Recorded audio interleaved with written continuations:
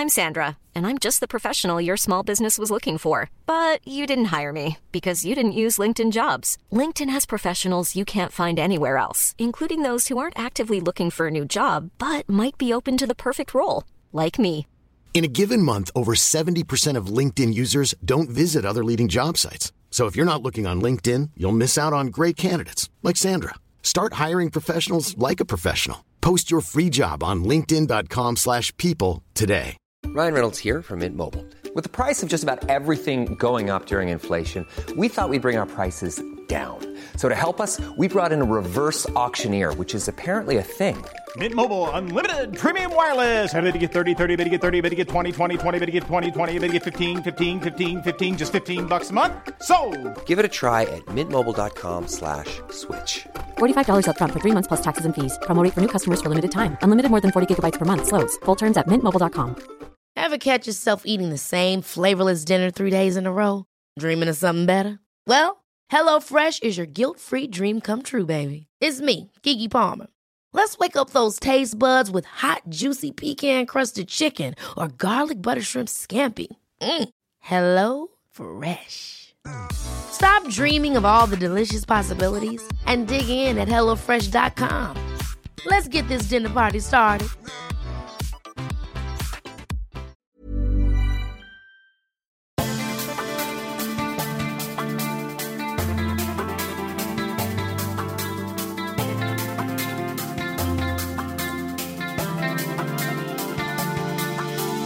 Welcome to the Storytelling Lab, where we break down how to get to the heart of your story and the hearts of your audience to leave the greatest impact possible. And now here's your host, a filmmaker and competitive storyteller, Rain Bennett.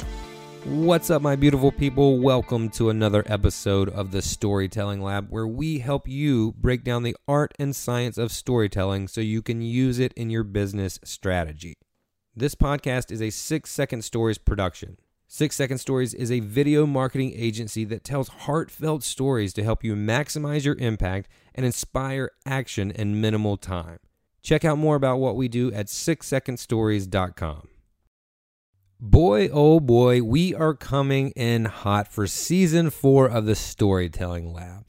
Look, I gotta say, I'm so grateful, I'm so excited, I'm so proud of what we've done with this podcast. When we first started it, you know, we knew it would be a great way to serve the people we were trying to serve and help people understand how to use storytelling in their businesses and their marketing. And we thought it would be a great tool of value to people that was free, right? People that couldn't afford to hire us or hire me to come do a workshop.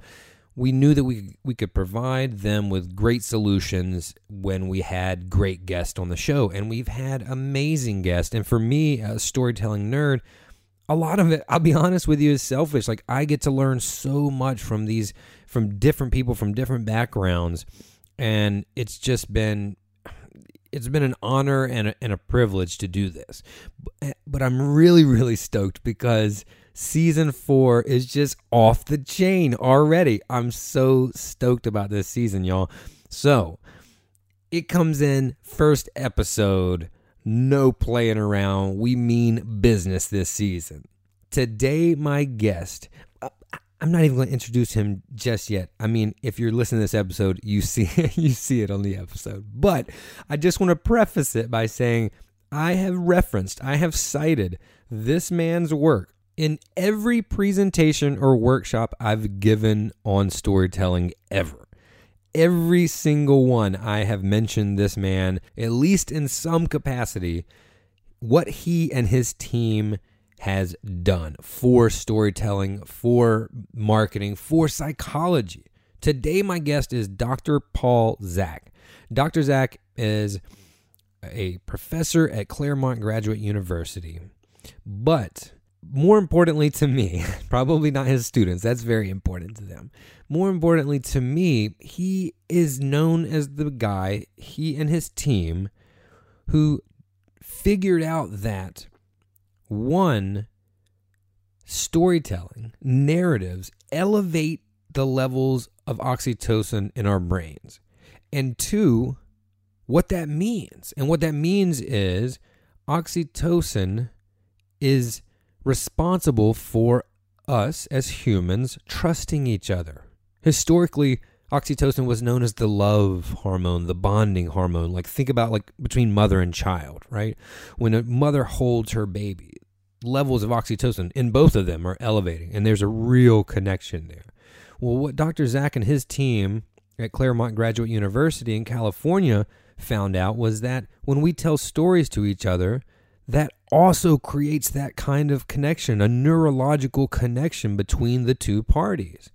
And furthermore, he and his company figured out that when the levels of oxytocin are elevated through storytelling, that people are way more likely to support, to take action, to donate money, to move because of the effects of the stories that they heard. And his company can predict it with 80% accuracy, like who is going to donate money from the neurological responses they have to narratives.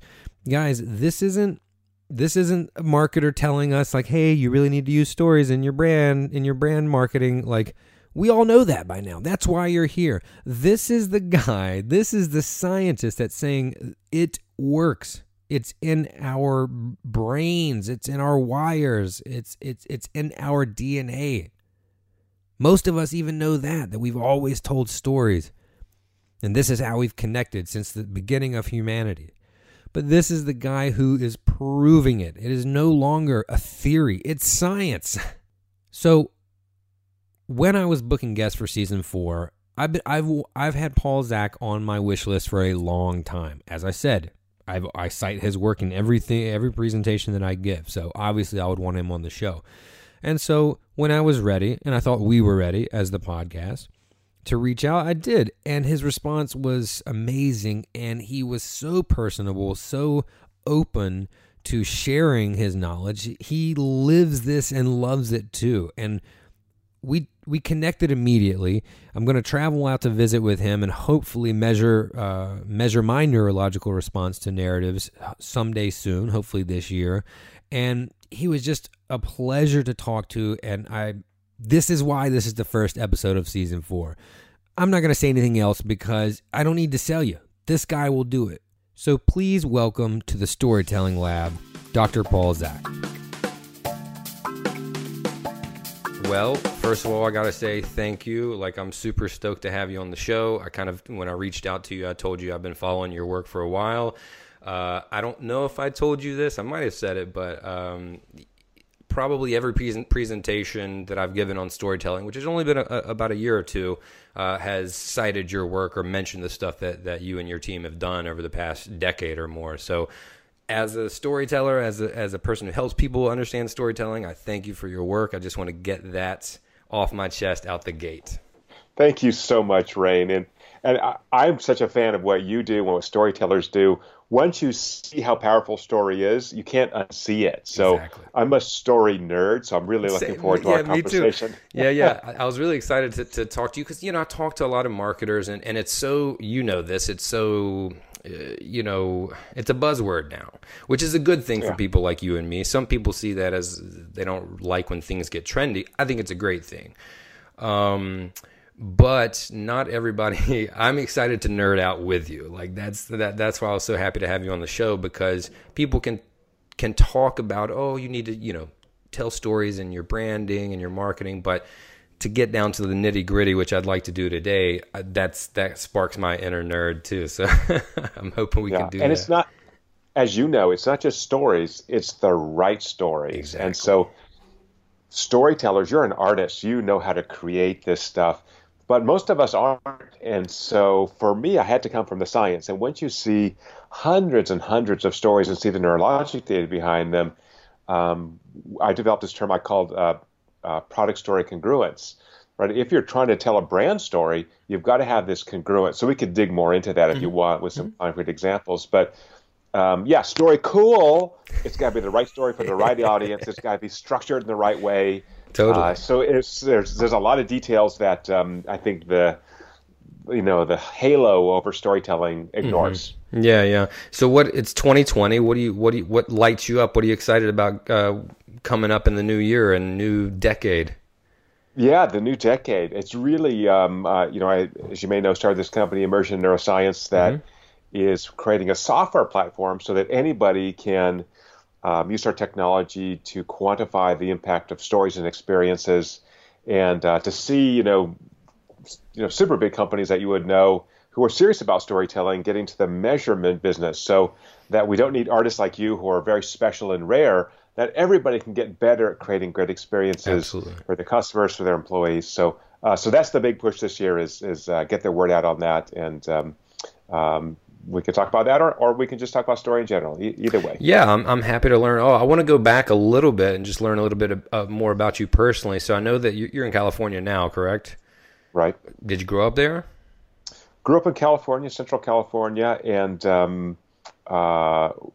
the two key issues for me of 4 children my parents had, I was the only son. So me and my dad, who was an engineer, spent a lot of time in the garage avoiding the female, so we didn't understand.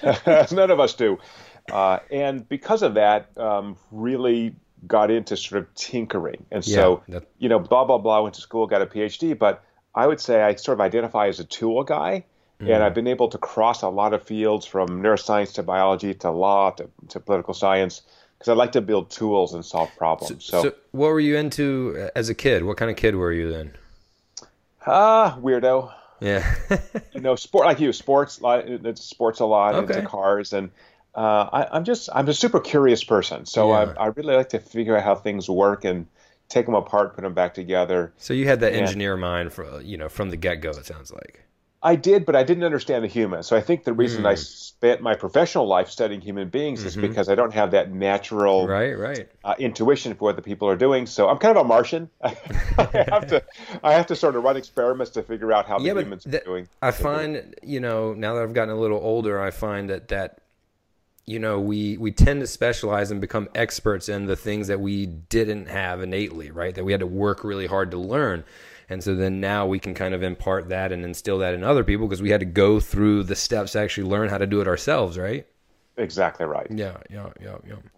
So was there a moment then, I'm interested to know, so the other day I was doing some interviews with a friend of mine who, as he says, found birding, the hobby, the culture and community of birding, and he says it saved his life. He's an entrepreneur. He's a restaurant franchise owner and has been working really hard the past few years and basically had a mental breakdown. And he went to the doctor looking for some medicine. And the doctor said, "You're not really bipolar. I don't really want to just prescribe you a pill. What you need is a hobby." And so he got into birding, realized it was kind of competitive, so it tapped into that type A personality he had, and he just fell in love with it. And so now he's seeing his mission to bring other people into the community that may benefit from it. So I learned something the other day when I was helping him tell people's stories in the community, and I learned a concept called a spark bird.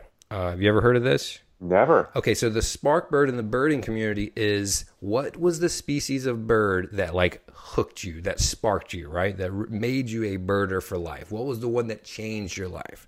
And so it's only been 2 days, but I've been fascinated. I wrote about it the next morning in my column, and I've just been fascinated with that concept because I love these moments. You know stories, it's all about these moments, these decisive moments of change, right? So my question is, was there a moment, and if so, what it was, where you're like, I'm fascinated with storytelling, or at least the human mind and how it works, and I'm going to do this? Mm-hmm. That's a great question. I'm going to steal that term, spark bird. I love it, dude. Take perfect. It. Yeah. It's absolutely perfect. So I'll give you credit for it. So how did I sort of discover stories? So I had done a lot of research starting in the early 2000s on why people help others. Mm-hmm. Which is kind of a mystery in biology. If I don't share a lot of genes with you, the standard models in biology say I shouldn't really be too invested in you. Now, right. If my kids need help and you need help, I'm going to help my kids first. I'm just going to be honest with you. Totally. So, but I'm happy to help you, and all else being equal.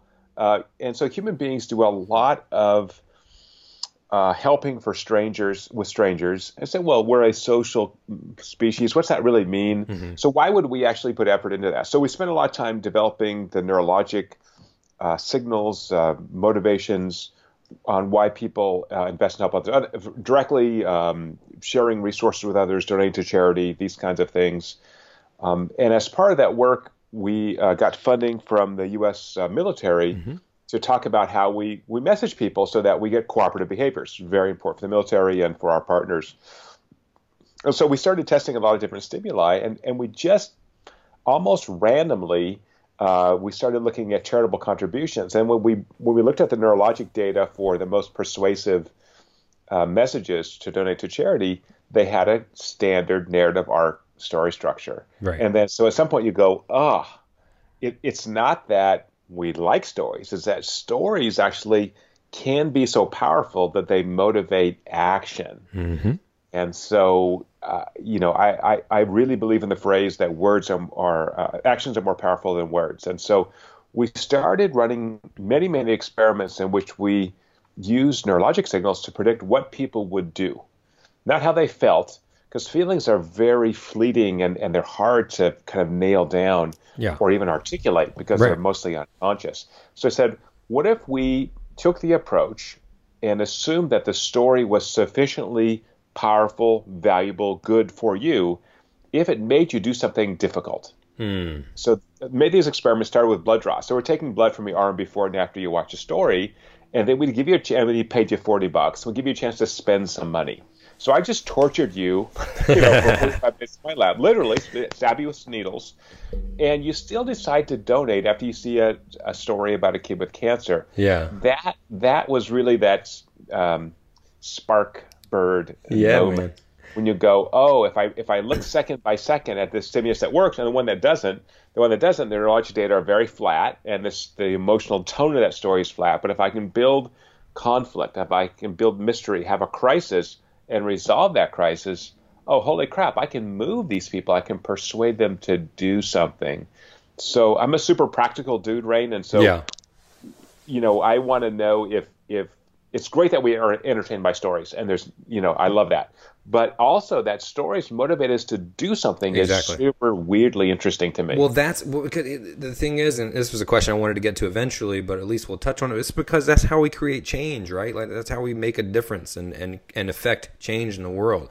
My whole goal, I'd like to use storytelling to affect positive change in the world. So the fact that it just makes us feel good, like you said, hey, that's great and everything, but what difference does it make if we have access to this tool if we can't use it to do something with, right? Exactly right. I'm exactly with you. And it's easy to take shots at the U.S. government for wasting money. But let me tell you, this program they funded us on that burned about $1 million taxpayer money was explicitly to reduce conflict through storytelling. So if we understood the brain basis for storytelling, instead of pointing guns at people, could we actually just communicate in an effective way to get people to cooperate? I think it's a very noble endeavor. And the work we did there went into software that now trains soldiers in Fort Bragg, near you, North Carolina. That's right. To be better communicators by using story. So again, it sounds too squishy until you understand that. Until you break it down, yeah. Yeah, our group and lots of other groups did a ton of really important science that funded the underlying scientific basis for persuasive storytelling. And so I just used the P word, which may bother people. I use the word persuasion, but I would argue that every social interaction involves some degree of persuasion. So if I want to convince you to do something, I might as well know how to do it well. I'm going to try to do it anyway. Right? Hey, listen, I wrote you trying to persuade you to be on this show. I mean, this is interaction. Sure, and it's okay, and I'm enjoying it, and it's fun for me, and I get to reach a new audience and talk to people, and gosh, I like you a lot already, so no problem. You persuaded me, and I'm happy to do it. It's so let's not think of persuasion as a negative thing. It's just how humans or social creatures interact. Absolutely. If I invite you to if I'm talking to you, inviting you for a coffee, I'm trying to persuade you to do something. I mean, it's not a negative thing, but I understand what you mean when there's certain keywords like that people will take, and they'll take some sort of connotation that's been twisted and run with it. So when you're talking about your team, let's establish that a little bit. I know your story, but I don't want to take that away from my listeners. So tell me a little bit about the program that you have, where you work, and how long you've been building that team that's done all the research that you've done. Absolutely, and team is the key word. So I'm a professor at Claremont Graduate University, a private university in Southern California. I've been there 25 years. Yes, I was hired as a teenager, as you can tell, very young. And so I was able to build a lab there, and they really were very supportive of me sort of creating these weird interdisciplinary fields. Yeah. So I run a behavioral neuroscience lab within the economics department. My PhD is actually in economics, but my undergraduate's in biology and postgraduate's in neuroscience. So I sort of help start these interdisciplinary fields, again, because I'm a practical guy. I want to do something with it. And so anyway, thank you for Claremont for supporting me all these years to do this work. And then have spun out a couple of companies to do this work. And Immersion Neuroscience is the company that has made these tools available to anybody so that you don't have to guess, as you said, if it's impactful, if it's valuable to the brain. You can see it right now in real time and then begin to tweak and make these experiences better. So anyway, super fun for me to have people come to us. And the business came out because companies started coming to my lab and saying, hey, we could use some help on this. And at first I said, yeah, sure, you write a check to the university, but it gets very complicated when they're, anyway, so it's easier to run as a separate company and a great group of people who do all the work. And, I have some crazy idea and then someone makes it work. So how do you simplify that process so that like a normal non-scientist can use it? Like, how does the technology work? Yeah, great question. Because I can't, take something and go like measure someone's brain waves of their blood. Like I wouldn't know where to start. Sure. So what we did was, particularly with money from the U.S. military and then later the U.S. intelligence community, we basically measured every brain signal simultaneously over 8 hours for around 100 people, 10 blood draws, EEG, just a ton of stuff. And we found that most of those brain signals are very fleeting. They're not consistent predictors of people's actions. So over time, we narrowed down the ones that were predictive and put them into an index that runs from 0 to 10. So everyone understands 0 to 10, right? Yep. It's linear. A 6 is twice as good as a 3. And so we basically took a wearable sensor and we used that signal to shoot it to the cloud and then do some fancy signal processing so that you can see it real time for any number of people. This neurologic state we call immersion, in which you are attentive to the information, but you're also emotionally resonant with it. You can I use one bad word? Absolutely. Sorry. So one of our clients called this the give a shit measure, which I love. Yeah. By the way, the acronym for that is GASM, which sounds vaguely sexual. So the GASM measure is, that second by second over this story, I'm varying how much you're sucking me in. So most of the variation in immersion is due to this emotional component, which is really hard to articulate consciously, right? These are unconscious responses. And so if we ask people, do you like this story? Do you find it compelling? Do you think it's persuasive? It just doesn't predict outcomes like donations to charity or sales bumps from marketing at all. But when we actually look at this immersion measure, because we started backwards, as I said earlier, we started with actions and then asked what neurologic signals predict those actions. Let's do this over and over and over. So immersion is a state where I'm attentive. If I don't pay attention, nothing happens. Yeah, so I pay attention, and I actually really care about what's happening, and that it's not 0-1. It's a continuous variable. I care more or less, and then you can begin to tweak the story. So let me give you a concrete example, Rain, if I may. Yeah, absolutely. So, one of the major movie studios in Hollywood is a client of ours, and as you know, most movies lose money. And I do know. So-called tentpole movies that kind of make or break the year. Yeah. And so there are companies that do nothing but produce trailers for movie studios. They're specialists. And so they have 3 or 4 or 5 of these companies produce a bunch of trailers. And they use our technology to do 2 things. One is to cull out the ones that were so far below the benchmark for inducing action, it's just not worth trying to edit them up. And so get rid of those, number one. Number 2, for the ones that were reasonably good or quite good, let's tweak them so that not only do we have high immersion that motivates action, but that immersion in particular is held at a high point at the end of the trailer. So, as you know, but the audience may not, a typical movie trailer is half of a narrative arc. It sets up a mystery, it sets up characters, it generates a crisis, and then it holds the tension really high. So you have to buy a ticket to find out, does the boy get the girl? Who dies? Or, what happens? And so they need to make sure they do that. So we looked at these cuts from these very well-known companies that make trailers. A lot of them just kind of peter out neurologically. It doesn't hold tension at a high point. So one reason that stories motivate action is because when you have this tension in the brain, I need to dissipate it. And I can dissipate that by buying a ticket, sharing on social media, purchasing an item, doing something. And so we help them craft these messages second by second so that help is too strong a word. That sounds like I know something. We give them the measurement tool so that they can see how to edit these things and not relying on a few number of artists. Who might be tired, who might be hungry. Oh, and it's subjective. I mean. Oh, yeah. So let's measure it across the people that we're trying to message to. Right. And then we're back to this key issue. Sorry, I'm on a rant now. No, I'm with it. There are different messages for different audiences. And so knowing which audience that message resonates most strongly with is valuable. So sometimes, on average, we see, for example, a movie trailer, not so great. But then you look at, Latino males from 25 to 40, it kills. It really spoke to right? Yeah. So that's a little gold nugget that's hard to intuitively figure out. But that's where the measurement comes in. Like, oh yeah, this one, so I want to target that on a particular platform where these individuals in that demographic are going to live. So I want to spend a little time. Let's break down, and I know a little bit about this. And again, going back to how trendy storytelling is, and this is in part, in my opinion, to the work you and your team have done, but terms like mirror neurons or even neural coupling or among marketers, like if I'm at a workshop, maybe 15-20% of people have heard these terms. They're familiar with them. But let's talk a little bit about what neurologically is like. Why does storytelling work? What's going on in the brain?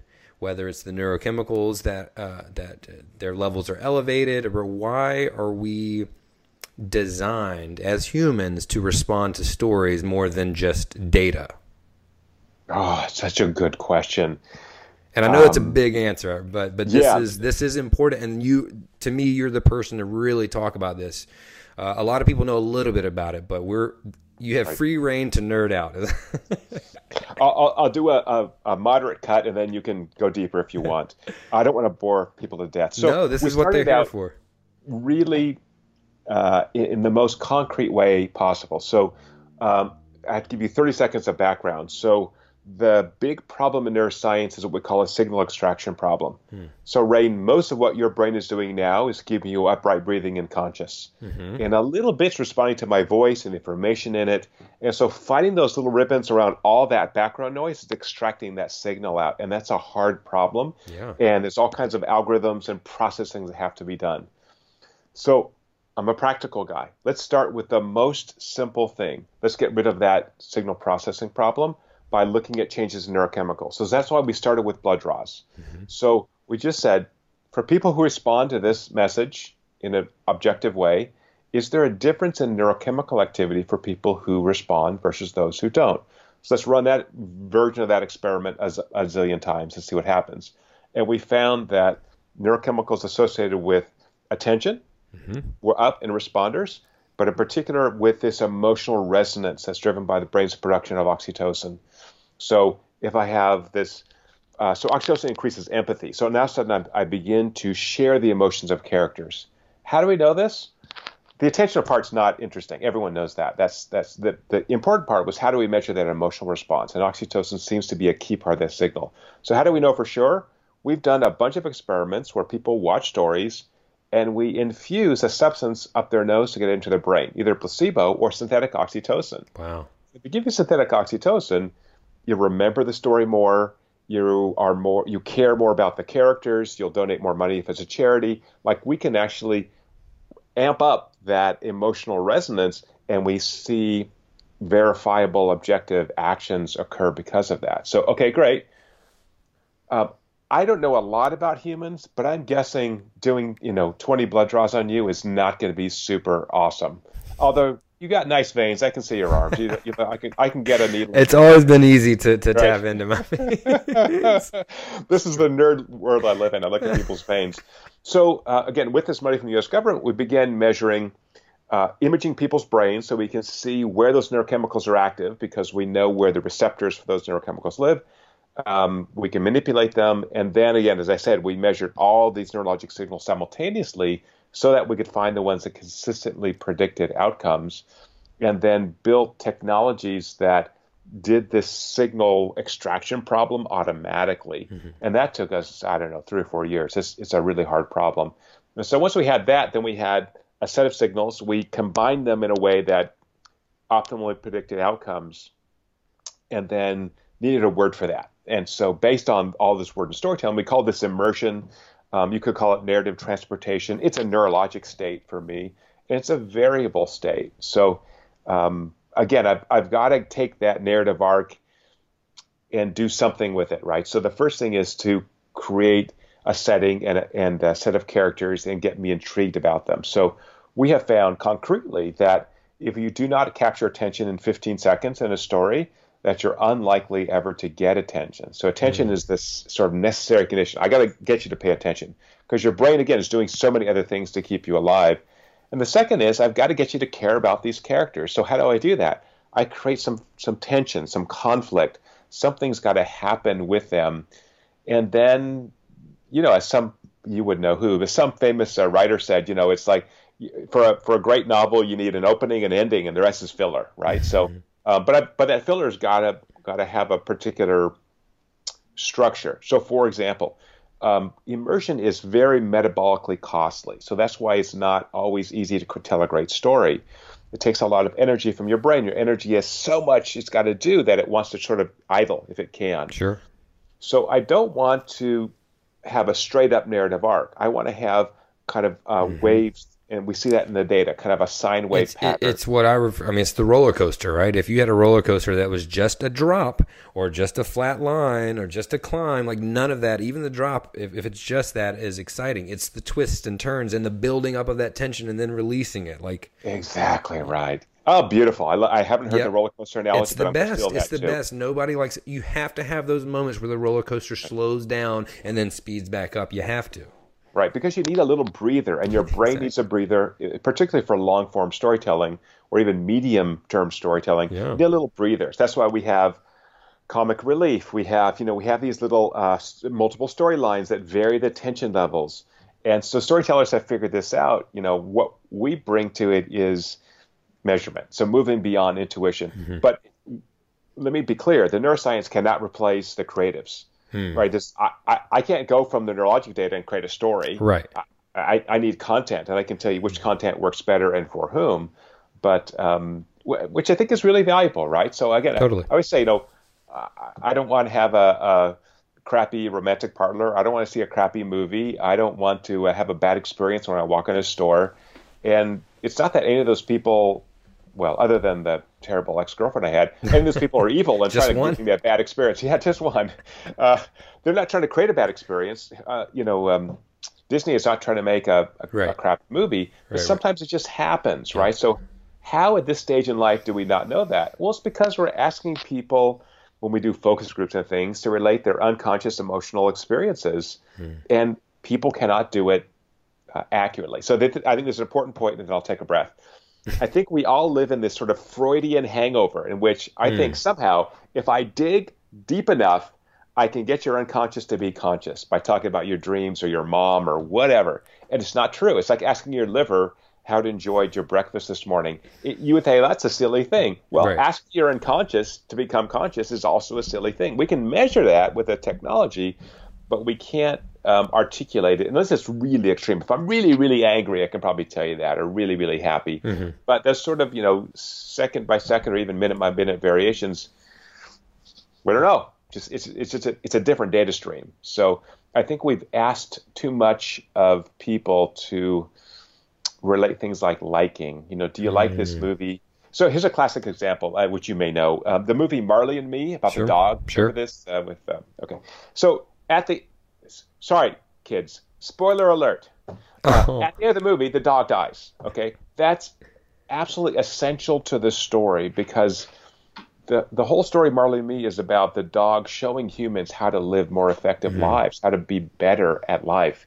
And that he dies means they have to now take this knowledge and move on. They can't depend on Marley to be their guides forever. It's a classic story structure. Well, when this was apparently test screenings, almost everybody said, "Oh, you can't let the dog die." Right? So, okay, the whole point of the story is that the dog has to die, right? Yeah, so and that story, that specific story has been told over and over and over again. Old Yeller, where the red fern grows. Like, there's a lot of those tearjerkers in that same story. You have to do it. And storytellers know that. So if we ask people, even if they're informed, any storyteller knows that that's a classic story sort of trope. But because we're responding to this emotional, oh no, the dog can't die. And again, for listeners, take a second, and when you watch a YouTube commercial on YouTube or something, the TV, see how many gratuitous dogs and babies there are in commercials that have nothing to do with dogs or babies, toilet paper commercials, and on and on and on. Now, why? Because if you ask people about those commercials, they will give you a higher liking rating if you have a dog or a baby in it. That's the way human brains work. We're caretaking creatures. We see little babies or dogs. So there are just gratuitous puppies everywhere. If you're, they just pass through the screen. It's not part of the story. And that's a failure of this sort of focus group testing, that we think liking is akin to valuable to the brain. And when we've tested things like liking, the self-report, persuasion, to predict things like market outcomes, YouTube views or sales bumps or whatever data we have, they don't predict at all. But immersion predicts in sort of 80% accuracy range. If your immersion's high, we can tell you who's going to buy, who's going to share on social media, who will remember the information, who remembers the branding, because I've really kind of tattooed this into your brain by using this powerful emotional state. So it's all about emotions, and that's the trick, right? It's you as a storyteller, Rain, have got to give people an emotional experience. Yes. Using your creative mind, using your experience, using everything you've learned, your creativity, and you're hoping, believing that it's going to work, and you try it out on people. I don't know. How do you do it? How do you know when a story really hits? Do you just know it intuitively, or do you test? I mean, there's a little bit intuitively, but that doesn't that doesn't mean anything, because it's not how it affects me, right? It's how it affects the audience. After, I've been doing this for about 15 years, and so you tend to know what seems to work, but it's just the metrics. And now that we have, most of the time we're posting on social media, you measure by engagement and the reaction that people have.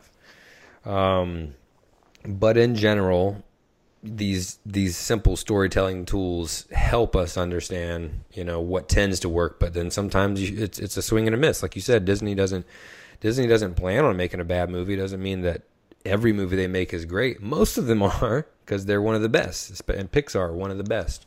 But it happens from time to time. But I think something. Go ahead. I know you're really interested in health. Have you done storytelling around people getting healthier? Because that seems like that's quite a difficult. We haven't worked on that at all. I'm just that's a big part of. That's almost all that I work on. So when I realized a few years ago, and I started this new business, I realized kind of where were my unique intersections. Because I'll be honest with you, for most of my life, I tried to keep my athletic side and my artistic side, which were both present from day one. I kept them compartmentalized because I didn't know anybody else who had that overlap. So my jock friends would think I was a nerd for being in the musical, and then my artsy friends would think I was a meathead because I went and did pull-ups and push-ups. And then I realized it's like, okay, so I made this film that we released a couple years ago about a fitness culture for my business. I had been making films for cancer foundations and health organizations. And I started realizing, I was like, oh, I really tend to gravitate towards health and fitness, health and wellness projects. And then I started peeling back the layers, like, well, let's see why. Where do I come from? Well, I have a mom and a brother who are diabetic. My dad was an alcoholic who died of lung cancer. I come from a poor small town in North Carolina where cancer, diabetes, heart disease are huge. These are my people that I care about. So it's like, oh, now I start to understand why I actually care about those things. And so now I call it health and happiness because it's not just health and wellness or health and fitness, because now I'm doing projects on mental health. But yes, to answer your question, a lot of the 80% plus of the projects that I work on are in that space. And it's tough. I did a project for a cancer foundation last year. It was a 12-part documentary series on a rare cancer and how people emotionally and psychologically navigate that. And out of those 12, I think 4 of those people have now passed on. We shot this in 2018. So on a personal level, like, incredibly tough, because to create that safe space for them to talk about it, I have to build this rapport with them. I had to create this empathy and understand them. That's what I do well as a documentary filmmaker. I can kind of connect with a lot of different people, but you kind of become friends with them. And so that part was tough for me. And now I'm going off kind of on a tangent, but I love it. But yes, I enjoy using storytelling to inspire change, help people live healthier lives, because you can tell them what's good to eat or what's a good training regimen till you're blue in the face, and people don't listen. They don't respond to it. If you tell them a story that sounds like their story, what they're going through, then they're like, well, maybe this would work for me because it worked for Paul. So I found that to be really effective, and it's kind of what I've carved as my mission. And now that I realize why that was inherently something I was passionate about, meaning where I come from, then it gives me a little more laser focus of who I seek to help with that. Mm-hmm.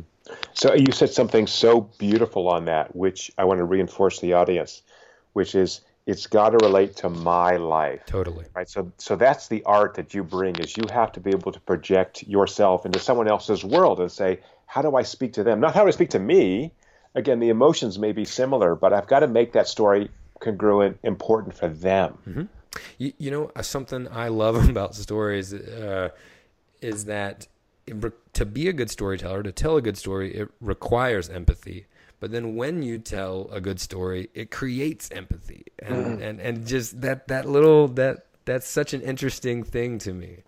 And that, I believe, is how people like you can measure, you know, that key of empathy when people are willing to take action. Once they can really empathize, I think that's a big part of that. Right. I would love to test one of those cancer stories. I'm fascinated by it. Cancer history in my family's life as well, and there's a wonderful gentleman that offline I'll introduce you to, a neuroscientist in Switzerland who has been very serious bouts with cancer, who's been on a storytelling mission. I'm just going to suppress his name, but he's on YouTube quite heavily, and he is getting the word out about his own cancer and connecting with other cancer patients. It's big. So he can make that leap because he's a patient himself, but you have to be able to put yourself in these cancer patients' shoes. So, and it requires empathy. I think you're exactly right. You have to be able to. Here's what this is the Carcinoid Cancer Foundation, they've been a client of mine for 10 years. It's a rare cancer, neuroendocrine tumors, neuroendocrine cancer, and which is actually the cancer that Steve Jobs had, but it was just in his pancreas, but they called it pancreatic cancer. Well, it's a rare cancer, so most general physicians aren't familiar with it, and most people haven't heard of it and don't know what it is. And so our goal with the foundation is to educate people about this disease so that they can notice symptoms from it earlier, because it often goes misdiagnosed or undiagnosed until it's too late.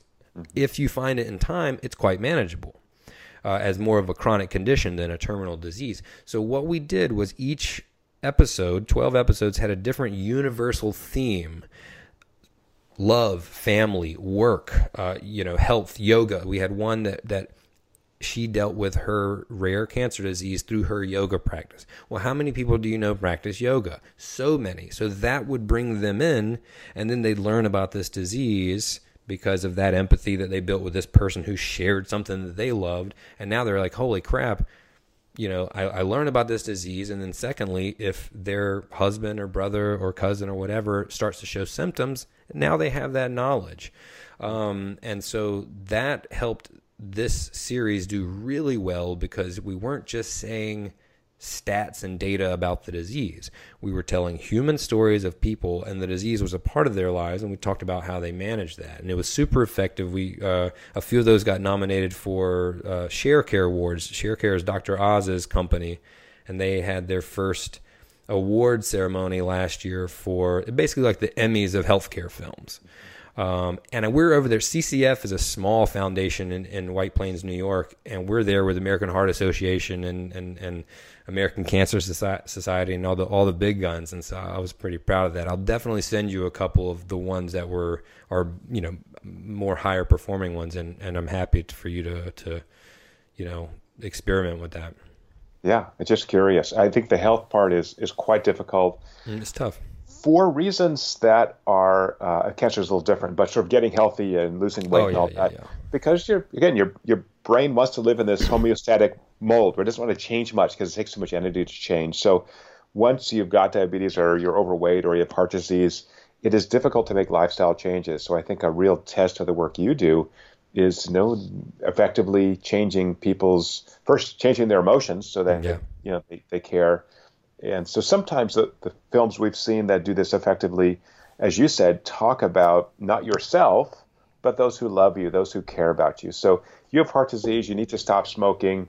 Hey, that's super hard. Nicotine is just amazingly addictive, worse than heroin, according to the experts. So, if your loved one is a smoker and you try to get him or her to quit, it's really, really, really hard.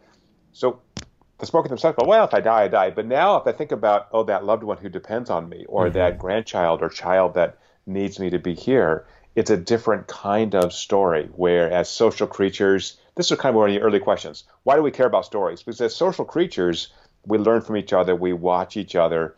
And there's this sort of theory that the reason we tell stories in bars, at dinner, or whatever, is because we have sort of learned that if I add in this social component, a conflict, a crisis, that people pay attention to us more. They care more about my story. So we're all kind of natural storytellers.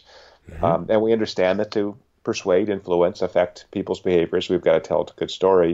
And what you're doing is doing that at scale, right? You're putting these out there so more and more people can hear not just that dinner table conversation, but a well-crafted, effective story. How you doing on time? I'm doing great. Cool. There was something we were talking about a couple questions ago, and there was something that I read, I believe, maybe in Harvard Business Review, that your team found that essentially was saying that you were able to show that even through video, storytelling was just as effective as if it were live, like face to face. Does that? Yes and no. You understand? Okay, let's hear. Well, I'll ask my question first. So my question is, because you were talking about pulling these emotions out of people just recently, and I am a documentary filmmaker, and so how I help people become storytellers is specifically through video storytelling, not exclusively, but mostly. So my question is, we have all these different tools now. And my question is storytelling as effective regardless of the tool you use? So if I'm just using an Instagram post or a text or a short video that I put on Facebook, or you and I meeting, having coffee, are there levels to the effectiveness from your findings? That's a really good question. And so like every good question, the answer is it depends. Of course. So one way to think about this is bandwidth. So if I'm talking to you in person, I have touch. I have lots of facial, emotions you can see in my face. I have hand movements. I can move my body, right? So the bandwidth is bigger. Then compare that to video. Pretty good bandwidth, right? You're seeing my face and all that. Then move it to audio. Not quite as much, but you're still getting some information. If you listen to interviews with the great voice actors, they talk about using their hands a lot because they can't use their bodies to display this. They actually use their hands when they do voice acting. For the listeners on audio, I'm using my hands on video here. And then lastly was text. So we've actually taken all those things and compared them. And the bigger the bandwidth for the same story, the bigger the impact on the brain, the more immersive it is. So if it's a fabulous story, do it in person.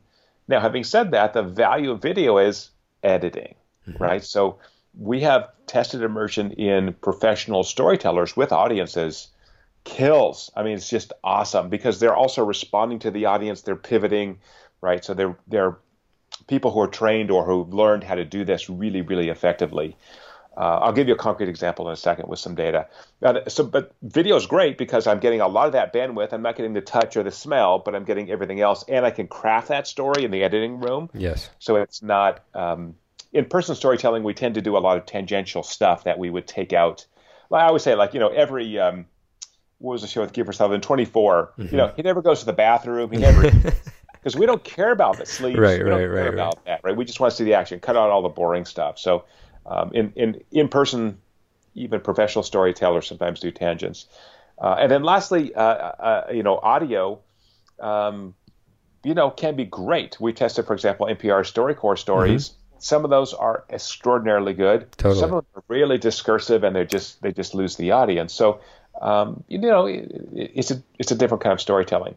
So I would say the brain loves a good story. So a good story is a good story is a good story, no matter how it is transmitted. But a crappy story is not going to help by telling it in person or telling it with the best video editing. So story trumps the medium of transmission. Lovely. Did you found data for a second? Yes. It's really interesting. So just for fun internally, because we have technology, we can ask questions that we just find interesting. So. Totally.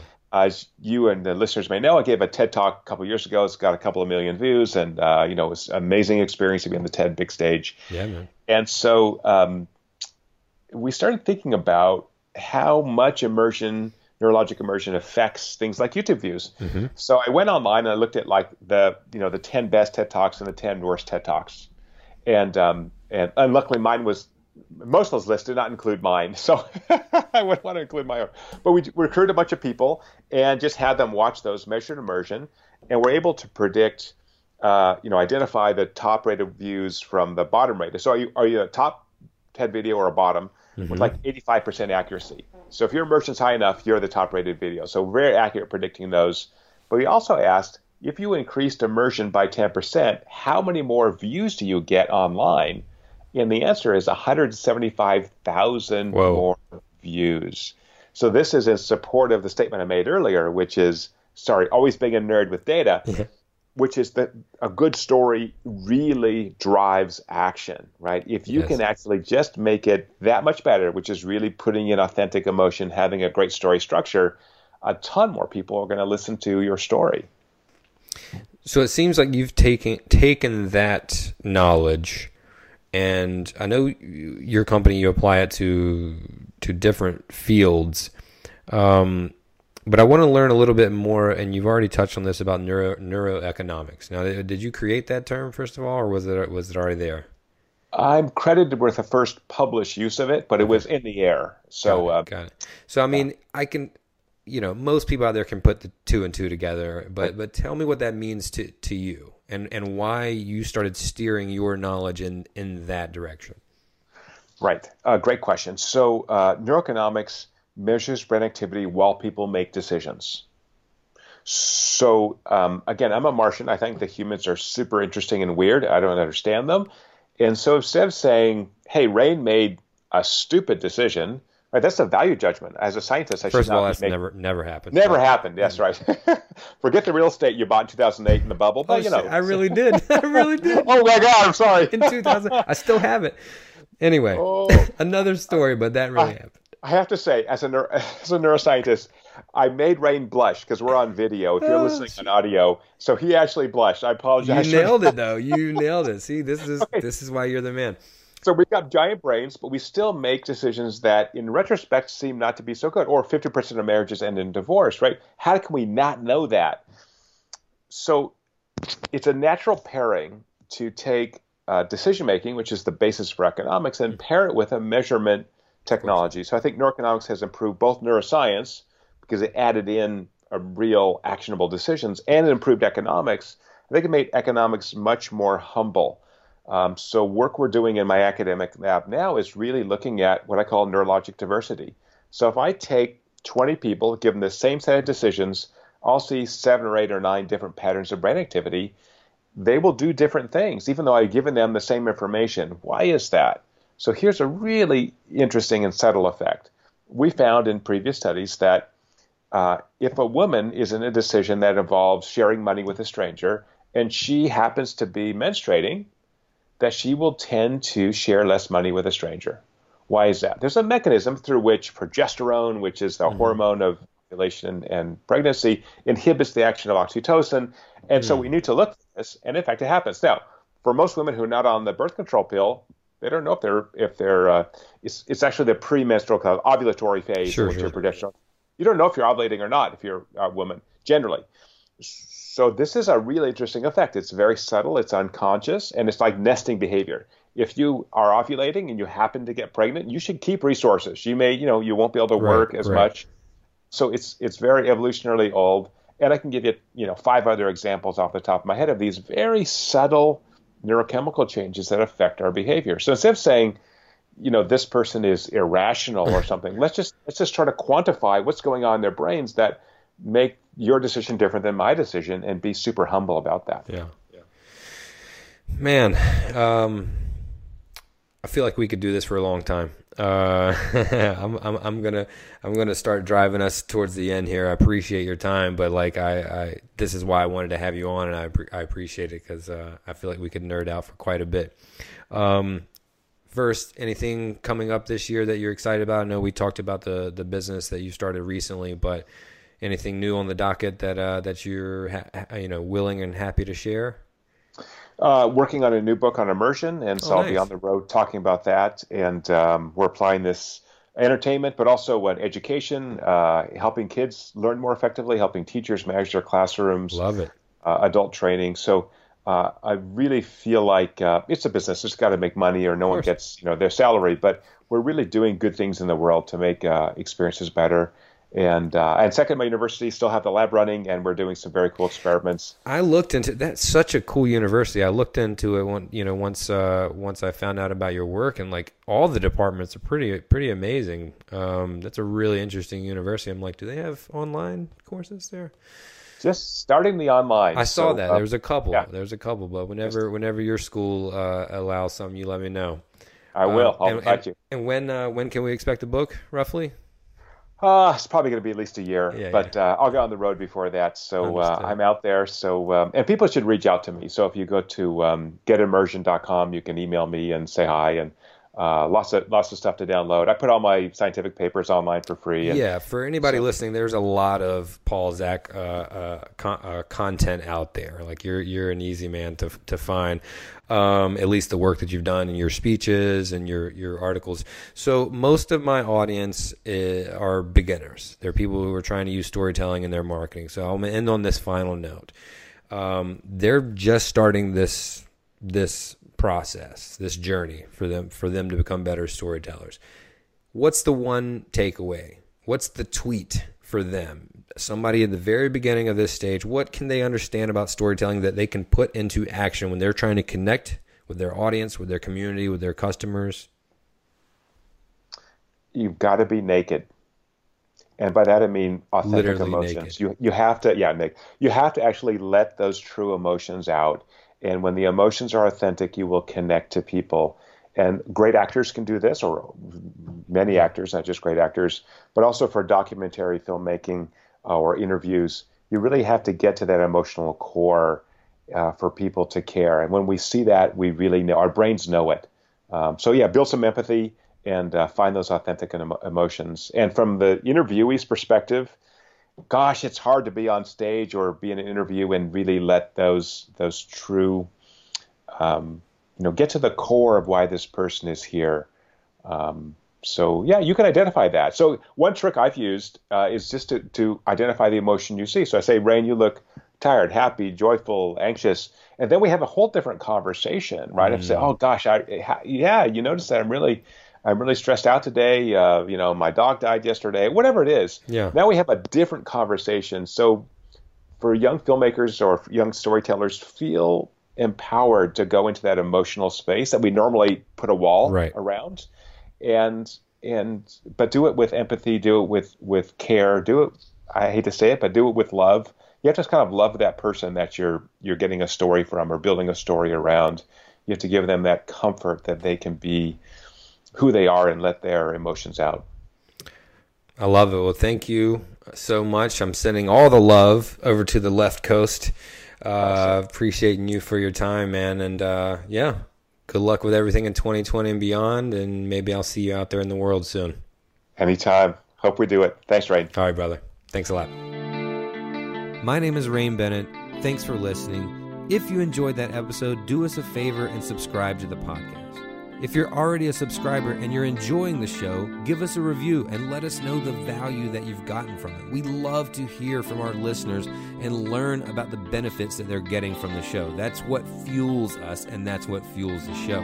And if you've already subscribed and you've already reviewed it and you think there's someone else that would benefit from listening to this show, please share it with them. The more we grow, the more we can help you grow, and that's what we're here to do. Join us next time on The Storytelling Lab.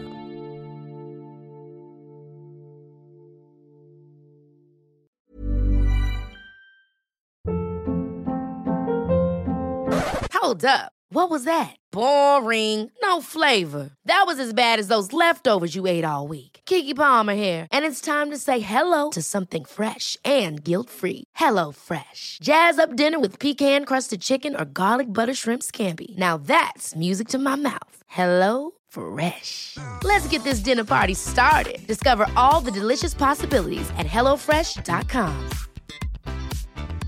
Planning for your next trip? Elevate your travel style with Quince. Quince has all the jet-setting essentials you'll want for your next getaway, like European linen, premium luggage options, buttery soft Italian leather bags, and so much more. And is all priced at 50 to 80% less than similar brands. Plus, Quince only works with factories that use safe and ethical manufacturing practices.